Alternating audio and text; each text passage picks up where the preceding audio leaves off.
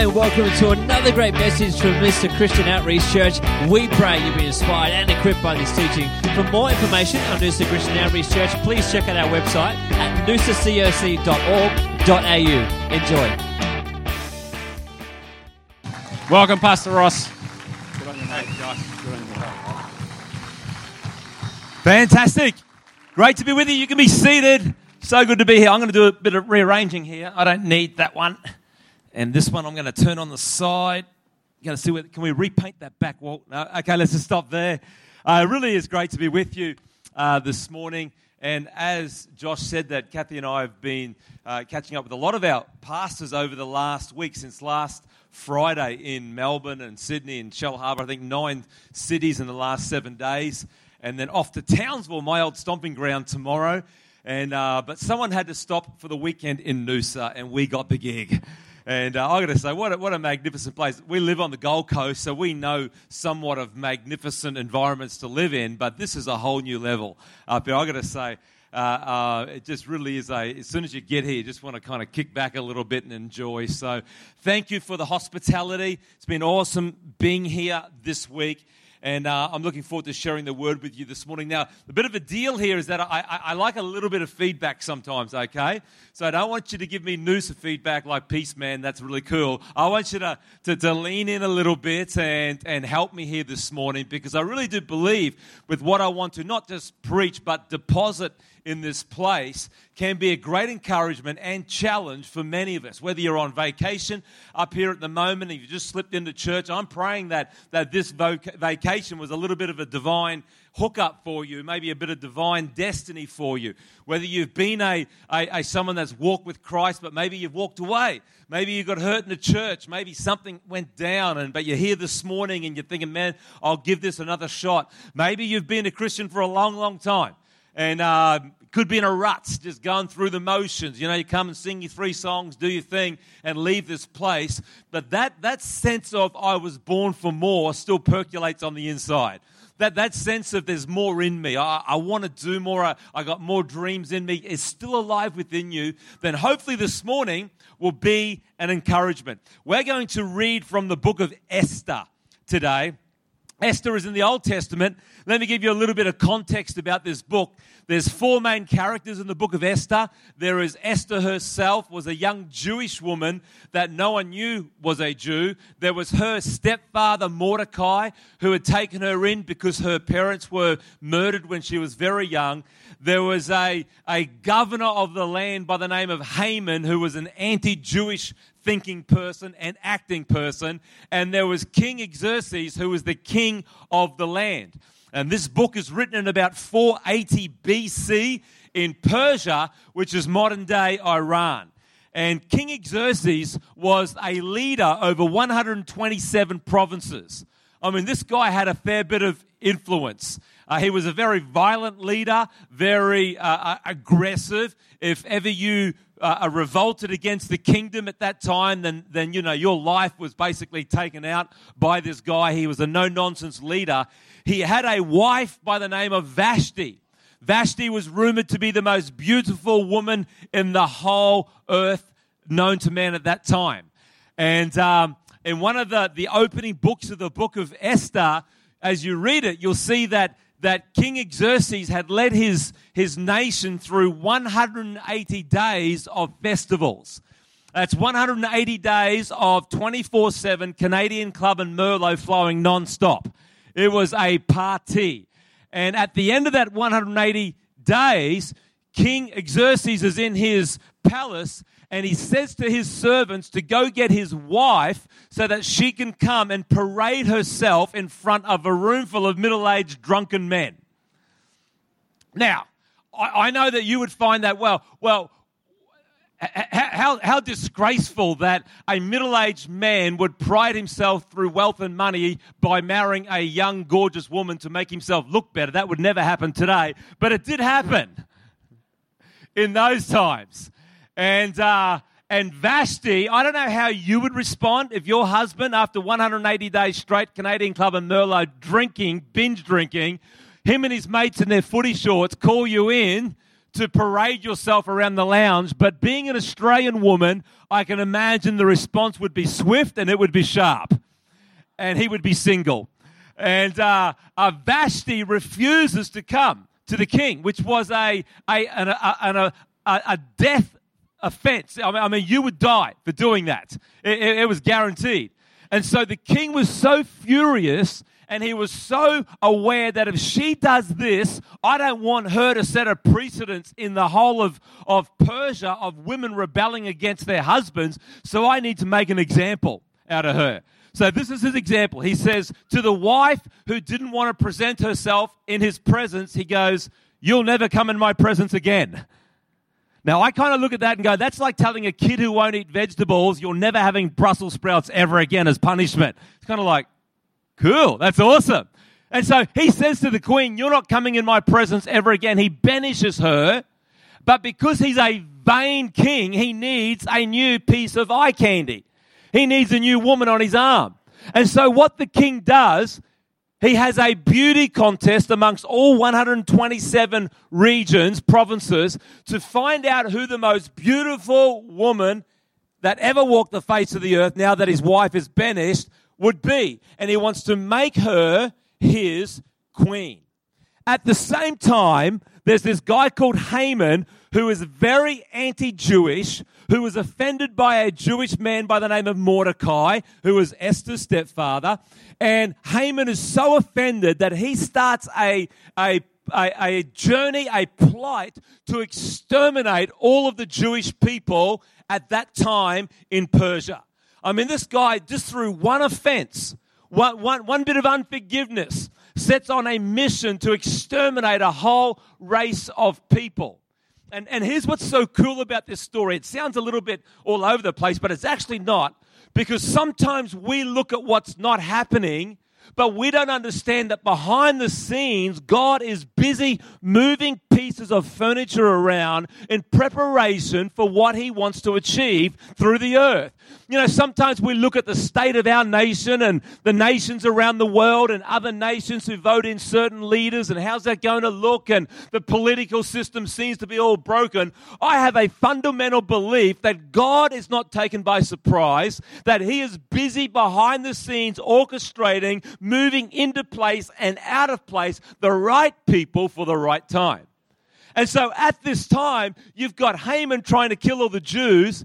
You've got King Xerxes looking for a beautiful bride.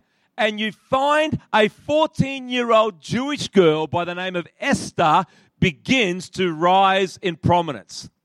Esther is entered into the beauty contest. She wins her provincial beauty contest. She goes to the national. She wins that. She moves into the Miss Universe that, Donald Trump's over there. He used to run these things. He could be judging them.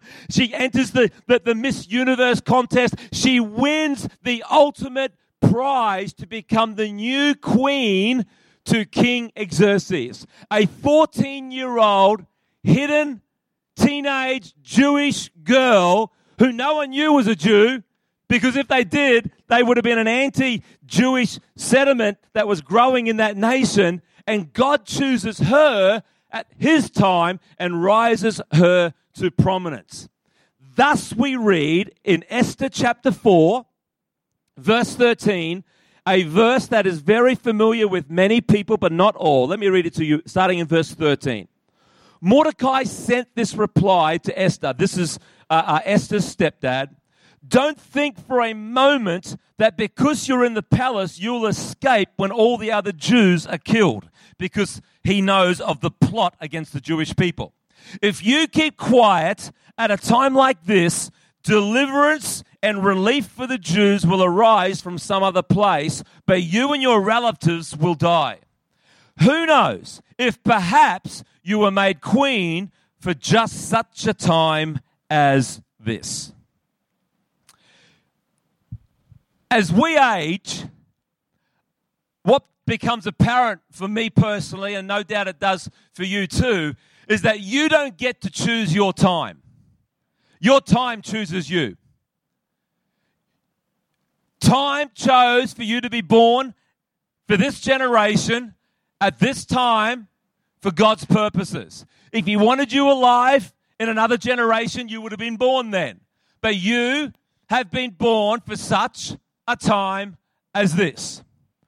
You and I are given a window of opportunity, a space in time that we inhabit to make our life, make a dent, make a mark, make a splash in some way to impact the lives of others. And I am certain of this one thing, that this is your time. Right now, this is your time in your career. This is your time in your family. This is your time for us as a church right here. No other situation, not tomorrow, not yesterday, but right now. We were created with mission in mind when you and I were given breath in our lungs. God did not place you here just to fill a little geographical space. He didn't place you here just to kind of take up a bit of space somewhere and waste a bit of time. Inside each and every one of us, there is a desire for mission. There is a desire for purpose. As Kathy and I walked along to the headland this morning, there was purpose in the eyes of every surfing fanatic that was pushing old people over on the pathway with their boards to get to those waves. I mean, I have never seen a procession of surfers like I saw this morning, and in amongst it I saw Josh running. Beautiful sight, like a gazelle, swift. But it was mayhem down there. Mission is inside each and every one of us. There's a sense to overcome. There's a sense to push forward. There's a sense to be progressive. Vision lies inside each and every one of us. But here's the deal. If you and I don't pursue what God has shaped you for, if we don't lean into it, if we don't chase after it, we will find a substitute mission. We will find something that kind of we give our life to, but we know when we look in the mirror, it's not really what God had called us to. In all of us, we have choices to make. Do I follow the shape that I believe God has built me for? Or do I allow the hardships of life to kind of knock me off course a little bit and still do some stuff, but really not aim for what it is I really felt I was shaped for? Without an authentic mission, we'll be tempted to drift on autopilot, to let our lives center around something that is unworthy, something selfish, something dark, something that an author by the name of John Ortberg called a shadow mission. Your shadow mission is what you drift into when you indulge yourself in your own desires, thoughts, and cravings. It's when people put their lives on cruise control and the erosion of their character causes them to seek the paths of least resistance in life.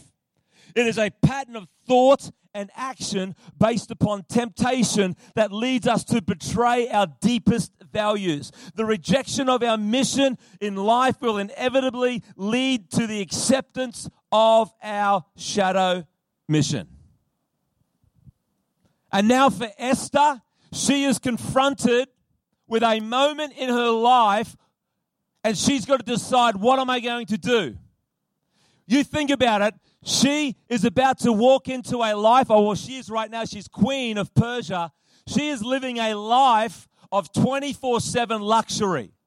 She has got everything she ever wants. I mean, she has got accounts at every clothing store there is, every restaurant. She has her own chariot on standby for her to take her wherever she wants. 24/7 spa treatments available. The most amazing beauty regimes are available. Pedicures. Everything was there for this woman. She had a palace that she called home. She came from a place of obscurity, and now she has everything. And yet deep within her, she knows that if she doesn't allow her voice to be heard, then her people, the Jews, will be exterminated. But she also knows to step up and to say something could cause her to lose her kingdom, could cause her to be shunned by her husband, the king Xerxes. It could cause her to hang by her neck because of treason. And so there's a decision to make in her life. Let me give you two things this morning. about shadow missions and to keep us or get us into our shadow mission. Number one is this: we all need a Mordecai. It was Mordecai's words to Esther that challenged her and said, if you keep quiet, your people, the Jews, are going to die. And just perhaps, just maybe, you were born for this time. Just maybe your life was preserved and God made a way. God blessed you with beauty. God allowed you to be seen. He allowed you to be raised up into the ranks. He allowed you to be chosen as Queen of Persia for such a time as this. I want to speak to every business person here. Maybe you are blessed for such a time as this. Because the temptation is for us, as we get blessed, we tend to upgrade our lifestyle. And yet in all of us, there's a mission shape where God's saying, I don't mind you upgrading your lifestyle, but there's also more in you to make a transformation in your world with your wealth. You see, all of us have choices to make. All of us have decisions to make. And we can either shrink back, because Noosa is the perfect place to do it, as is the Gold Coast, to shrink back into our canal lifestyle. Nothing wrong with living on the canal, as long as we're living in mission. Nothing wrong with having toys and having jet skis, and my toy is my bicycle. It is my toy. It is my everything. Nothing wrong with having it. But if it's not a vessel to serve God through mission on, to reach other people, to have a relationship with others, then really what is it? And so for all of us, we all need a Mordecai. Mordecai confronts Esther and goes, hey, Esther, I know you've got all the goods, but you were born for this time. And if you don't say something, your people will die. Who is a Mordecai? Mordecai is someone in your life that tells you the truth.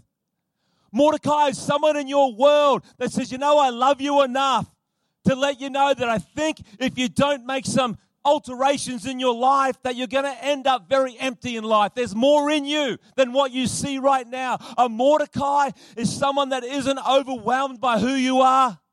That they're not so enamored with your great looks or great success in life, and they will tell you exactly what they think because they love you. All of us need a Mordecai. Esther would not have given up her life in the palace unless Mordecai challenged her with the need that was in the Jewish people. So all of us need to find our Mordecai. A Mordecai could be a mother who sees another mum struggling in parents and just speaks into her life and helps her to change her parenting, change her thinking, but it makes a difference in that woman's life. You see, Mordecais come in all shapes and sizes, but they're people who genuinely love us. We've just been talking to a whole bunch of our pastors all up the East Coast, as Josh said. And one of the things that we made apparent to them was none of us like stepping on bathroom scales. Why? Because they tell us the truth. Now, unless you change them so they start at a negative, they tell you exactly where you're at. They don't encourage you. They don't say, you're doing great. You look fantastic today. They tell you exactly where you are at. And I say to pastors, unless we have people in our world that tell us the truth, tell us where we're at, we live in this false reality that everything's great when everything may not be great. We all need a Mordecai. Young and old, we all need someone in our world that loves us enough. It may be in this church, it may be your pastors, it may be your youth pastors, it may be a business colleague, it could be a life group leader, it could be someone that just sees if you don't make some alterations to your life could be headed to disaster. I found in my life it's been a Mordecai type person that has often at junctures in my life given me a nudge in the direction that I should be heading. At moments when I've wanted to go a different way because of whatever was wrong within me, they'll just nudge me lovingly because they care for me and get me back onto the right path. King David in the Bible is in his mid-50s. He's been the greatest king Israel has ever had, won more battles, the first person to slay a giant. He was a phenomenal man, but now in his mid-50s, when really he should be pioneering and raising up another generation, he's in his palace looking at his great kingdom. And that's where he sees a lady bathing on a rooftop. And instead of being out of the battle, he's on the balcony looking at a bathtub, and he sees Bathsheba's. That's a lot of bees. And he goes, ding-a-ling-a-ling, I'd like a piece of that thing. So he calls for her. They spent quality time together watching Netflix. She falls pregnant. She's married. David has the husband killed just to cover it all up. It is a mess. Thinking he gets away with it, a man by the name of Nathan, who loved him enough to be a Mordecai in his life, rocks up one day and goes, hey, David, unless you repent, your whole kingdom's gone. David breaks down, falls apart, repents to God. God restores him. You don't hear a lot from Nathan after that, but in a moment in time, a Mordecai figure stepped up because of his love for someone. We all need it somewhere in our life. Someone that loves us for who we are and not what we can do for them. Who's your Mordecai this morning? Who's going to push you out of your shadow mission, of your substitute mission? And maybe fear has kept you away from your real mission. Maybe it's hurt. Maybe you've been hurt in life and you've been bumped as was prophesied earlier by Jaden, that maybe you feel like a cracked vessel that's been marred in God's hand, and you wonder why that has happened to you. Maybe it was a divorce. Maybe it was lost somewhere, and you just feel like, man, I'm just a wounded warrior here, and it causes us to shrink back and take the path of least resistance. Churches all through Australia are filled with people that somewhere have been hurt and shrink back, and because they don't want to step out again, they don't want to trust again, they don't want to be vulnerable again because it hurt last time. Maybe it was disappointment. Maybe it's laziness. Maybe it's cynicism. Or maybe you're just tired. You're tired of the journey. And you just want to come to church and kind of do your thing. And, if Josh preaches well enough, give a bit of money and, have no other hassle. Which, you know what? Still fine. God still loves you, but there's more in you. There's more in you. And you know it. When you look in the mirror, you know it. Whether it was when you were a teenager or a young adult, at some time in your life, something was alive in your heart. Verse 15 goes on and says this. Then Esther sent this reply to Mordecai. Go and gather together all the Jews of Susha and fast for me. Do not eat or drink for 3 days, night or day. My maids and I will do the same. And then, though it is against the law, I will go and see the king. If I must die, I must die. This is some kind of woman. So Mordecai went away and did everything as Esther had ordered him. Secondly, to get into our shadow mission, we just need a defining moment. Defining moments, crunch time moments, line in the sand moments. Moments when we say, you know what, enough is enough. When you look at often what we regurgitate in our language to our spouses about past events and things that happened many, many years ago. At some point in all of our lives, because we've all got stuff, and the older you get, the longer your past becomes. We've all got reason to sit there and look back and go, well, because of that is a reason why I can't move forward. But all of us at some time need that line in the sand that goes, you know what, enough is enough. I don't want to stay chained to what happened in my past. I don't want to stay chained blaming something behind me when I've got all of this in front of me. It's those defining moments. It's those aha moments in our walk with Christ that just change us on the inside. You know when they happen to you. It's like, you know what, something's changed. I want to leave that behind. It doesn't mean it just disappears. It can still hurt, but I'm not going to let it hang on to me anymore. I'm going to start forging forward into what God's got for me. And you are never too young and you are never too old. We make assumptions all the time. Well, if I had done that 20 years ago, maybe. That is an assumption. The Bible never teaches us that a person is too old or too young. Those defining moments, maybe today can be one where you leave this place today and go, you know what? I've been blaming stuff in the past for way too long. Esther's attitude, if I die, going to see the king, then I die. But that's how determined I am to step into what it is that God's got for me. You know, in the book of Matthew, we're getting ready to close soon. The book of Matthew, chapter 4. Let me read to you just a couple of verses here. While walking by the Sea of Galilee, this is Jesus, he saw two brothers, Simon, who was called Peter, and Andrew, his brother, casting a net into the sea, for they were fishermen. Thank you for the clarification. And he said to them, "Follow me, and I will make you fishers of men." Immediately they left their nets and followed him. Now, you think about this. Jesus is walking along the beach. He sees a couple of brothers out there fishing with a net. He looks at them. He says two words. Hey, follow me. Oh, that's three. Follow me. Immediately the Bible says they drop their nets and they follow Jesus. Now, obviously, unlike today, if we did that to teenagers today or young adults today, probably it would be, well, hang on a minute. What's the pay like? Oh, hang on a minute. Is there, do I get overtime? Do I get a big house in the package? Do I get a big building that I can pastor? I mean, what do I get before I do? These guys just followed Jesus. They dropped their nets. Now, here's the thing. They were out fishing for men. Jesus comes along and goes, "Hey, follow me, and I'm going to get you to still fish, but you're going to be fishing for people." Here's the thing about shadow missions. Shadow missions aren't 180 degrees opposite to what you're doing now. They're just 10 degrees. They were still fishing. They were just fishing for the wrong things. You see, in our shadow mission, if you're a business person, it's probably producing finance.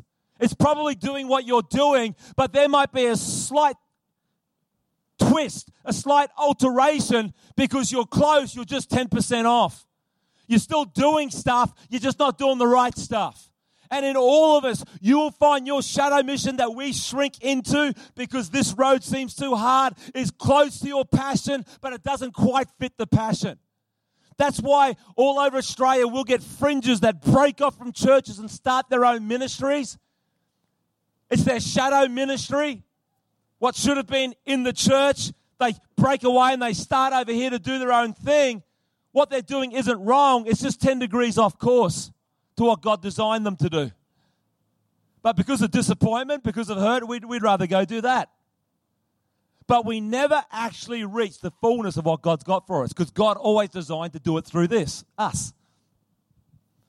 And these guys drop their nets and they follow Jesus.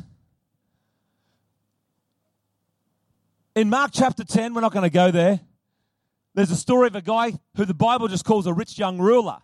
Doesn't have a name. Rich young ruler. We'll call him Christian. He rocks up one day. He says to Jesus, "Hey, Messiah, Lord, teacher, what must I do to inherit eternal life?" And Jesus goes, "Well, keep the commandments." And this guy goes, "Hey, bingo. I checklisted all of those. I've kept all of them." And Jesus goes, "You are an amazing young man. You really are. Then the only thing you've got to do to be used by God is to sell everything you've got and give it to the poor and come follow me." And the Bible says at that, the young man was sad and went away. Now, Jesus didn't need his money. Jesus wasn't trying to get his money. But he knew the money was trying to get the young man. So he said, just give up the one thing that you hold true to your heart as your identity is based in, and then everything else is yours. And at that, he went away. You never hear of that young man ever again. He's gone. You think about this. The same opportunity as the disciples had in Matthew chapter 4, when Jesus says, "Come follow me," they drop their nets, they follow him. The same opportunity was given to this rich young ruler. He had an opportunity to have a front row seat in the greatest history-changing event ever known to mankind. He could have watched every miracle unfold. He could have seen Jesus do what he did. He could have been part of that dirty dozen. He could have been one of the ones that should have stepped up and been in there. This guy would have been an intern doing an internship with Jesus. One decision. And the Bible goes, you know what? He went away very sad. I guarantee after that moment, he probably went away and may have used his money to do certain things, but it wasn't the true mission that God had for him. And yet for all of us, somewhere in our life, we're all confronted with an opportunity, a choice, a juncture in our life, an intersection. And we know that road of least resistance often seems the easiest path, often seems the one that, well, let's just go that way. It's much easier because we know over here, I got to deal with some stuff. I've got to say sorry to some people. I've got to get my closet cleaned out, my heart cleaned out a little bit. But we know if we would go through that, the person that we will be on the other side, compared to the person who takes the road of least resistance, I'd rather go this way.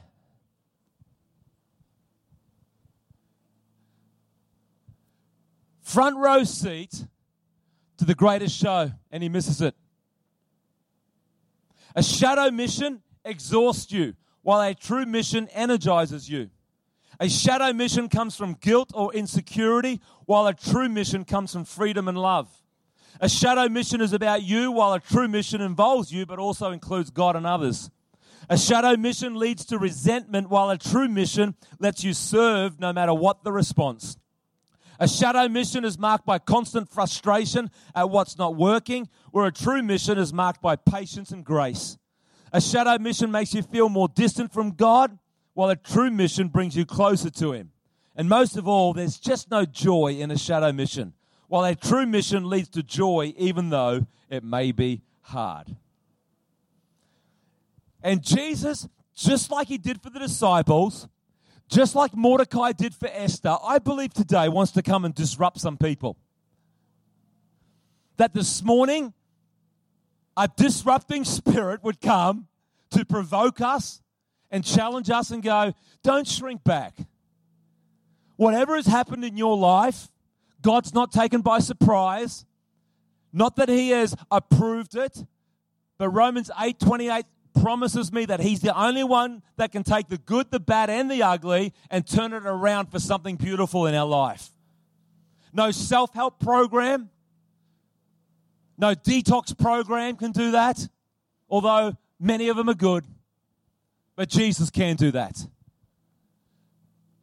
And I'm praying that today in this place, that wherever maybe some of us have got a little bit comfortable, maybe we're living a missionless life, and we're going through the motions and we're feeling like, you know, when you leave church, really, all you do is critique everything.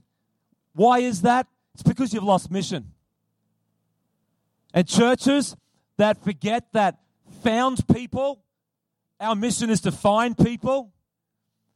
When we're not doing that, you know what? We shrink back into judging whether the coffee was good or the service was good or the air conditioning temperature or did I get a good car park. They become our biggest issues instead of those we're wrestling for to see come to Christ. I pray in this church that was birthed in mission would continue to lean in mission. Josh said it when he was up here before, that our goal, we want to see Noosa and the surrounding districts impacted with the love and grace of Christ. That's our mission.